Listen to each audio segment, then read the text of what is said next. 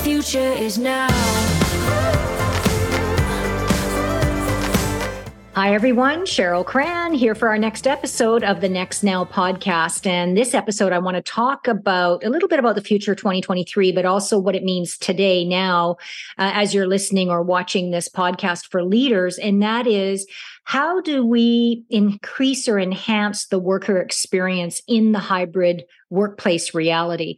I have regular consulting clients and coaching clients that I'm working with on a regular basis. And so I'm hearing a lot of and working with leaders that are dealing with real-time challenges as it relates to hybrid and helping them sort through them. And a lot of the solutions come down to foundational leadership skills. But now we need to take those foundational leadership skills and elevate them. And we don't need to apply the same way we use those leadership skills. For example, the way that we would deal with our employees when everybody was in office is not that way of dealing is not going to work with a remote or a hybrid team. So we have to really elevate some of those foundational elements of leading. And one of those is to have conscious communication. And I talk about this in my book, Super Crucial Human, where conscious communication is different than baseline communication. Baseline communication is you're thinking about what needs to be communicated. You're thinking about who it impacts. You're thinking about how many people need to be involved in a communication. You're thinking about how to communicate the goals and the outcomes. You're already aware of the difference between assertive communication and aggressive or passive aggressive or passive. So those are all foundational leadership skills as it relates to communication.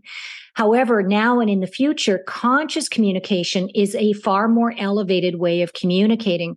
And it is the number one issue for workers. So a recent worker survey that we conducted with over 1,000 workers said that what they're really missing right now is that communication piece. A lot of hybrid workers are feeling out of the loop, or they're feeling disconnected from mission, vision, and goals for their department or for the company, or they're feeling like they're not getting the opportunity to learn from their peers or mentor or engage. And all of those responses is a symptom of the hybrid reality, which is you've got some workers remote or working remote primarily. You've got some that are working primarily in office. And that's what we're experiencing now is a symptom of disconnection that's because of different locations.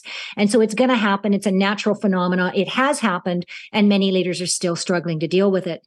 So one thing that we can do as leaders is really recognize the balance between who we have in office on any given day, who's remote on any given day, and also factoring in like who are the stakeholders that I need to be communicating with. Is that contractors, freelancers, suppliers, other pieces of the puzzle that fit in with what you're trying to achieve in your department?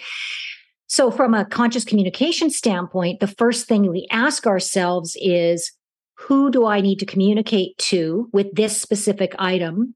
And how will it impact each of them? So that's elevating that perspective, right? Typically, specifically when we're working remotely, we can feel disconnected from the vibes of what people are feeling or what they're going through. And therefore, there's a lot of assumption going on. I have a leader that I was speaking to recently, and he's been working primarily remotely, and his team is hybrid. So some have been going in office and some have been primarily remote. And he was going into the office about 1 or 2 days a week. And what he realized, he took a couple weeks ago, and he spent the entire week there. And what he noticed was he had become disconnected from the reality of how people were feeling. And I love that he was self-aware enough to go, you know what, being there for a week, I realized how stressed my team is. I realized how disconnected they are from the mission and what I thought we were all on side for. And so what he put together on his own was recognizing that he needed to be more in office in order to help that team to navigate this emotional range. Now, by the way, that team is going through major volume, major challenges. And because his personality is more of a detailer style, which detailer personalities are all about the logic, he didn't really recognize the psychological or emotional impact on his team.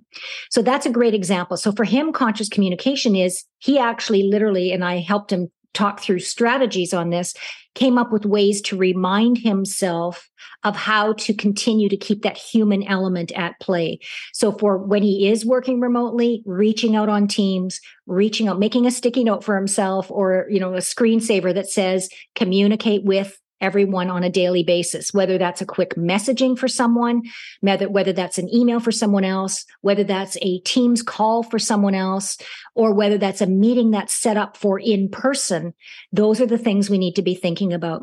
I think another key question we as leaders need to ask ourselves is, what is the best way to communicate in this particular situation?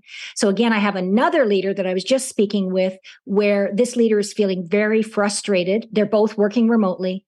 He's feeling frustrated by another leader because everything that other leader does is through email. And this leader's like, this could be solved with a quick phone call. So in that scenario, each leader, because I believe in mutual accountability, it's not just one person that has to do these things that I'm sharing with you. It's mutual accountability. So what I suggested to the leader that I was coaching in that scenario is have a clear conversation about how to prioritize communication with this person. So in this example, both of them are driver personalities. They both want to be efficient, but one feels more efficient through email. The other feels more efficient through phone calls. So this leader, the one I was coaching, prefers phone calls. I said to him, you need to say to this person, hey, for these kinds of things, a quick phone call is great. For these other things, an email is great. What's your expectation of my response time on email? Because I think one of the things we need to appreciate and recognize, tolerate, and have compassion for is not everyone communicates the way we do, right? And so that's often where stress can come in. And that's where disconnect can come in amongst hybrid teams, is that we project our own expectations. And then when they're not met, we either view that other person as not being a team player or hindering our own progress, when in fact, all that's happening is lack of clarity. And I can tell you right now in hybrid teams that lack of clarity is costing time, money, but more important than that, relationship. It's eroding the relationship until we clarify it. So it's really important that in conscious communication, we're saying, this is how I prefer to communicate. How do you prefer to communicate? And then we work out an agreeable way that we're going to move forward, moving ahead. So for example, and having team discussions around what types of questions are best suited to messaging, what types of questions are best suited to saving for a team meeting that we're going to have on Teams, or saving for an in-office meeting where we'll all be together. Another leader that I'm coaching, she was dealing with her team feeling most of them remote, most of them not coming into the office. So she requested, not asked, insisted, requested that everybody come in one day a week where they're all in the office at the same time together. And the day she chose for that was Wednesdays. And she got everybody's buy-in. She didn't mandate it. She had a conversation. This is what I'd like to do. And here's what she did. She didn't say, so that you're all in the office, because that's not enough of an incentive for people to do that anymore. What she did say is, I'd like a day for all of us to get together. And on that day that we're in the office together, we will do some sort of team building, team synergizing activity on that day. So when you come in, it's not just about working in the office. It's about how we can gel together better as a team. So that's an example of conscious communication. Is she's incentivizing why they would want to come in one day a week and be there all together. And she's also giving them a why. Why do we want to do that? And so that team building, now she's been doing that for 3 weeks now. The last one she did last week was highly successful.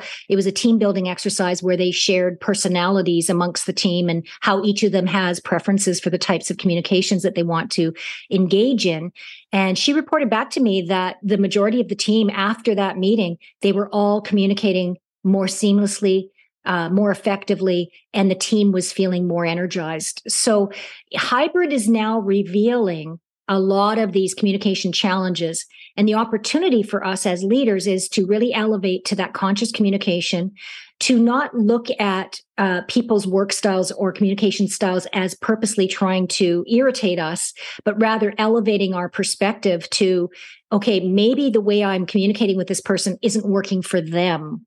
And so I need to have a crucial conversation with that person around how we're communicating, how we can communicate better, and what I can do to adjust, but also what they can do to adjust, which is, again, that mutual accountability.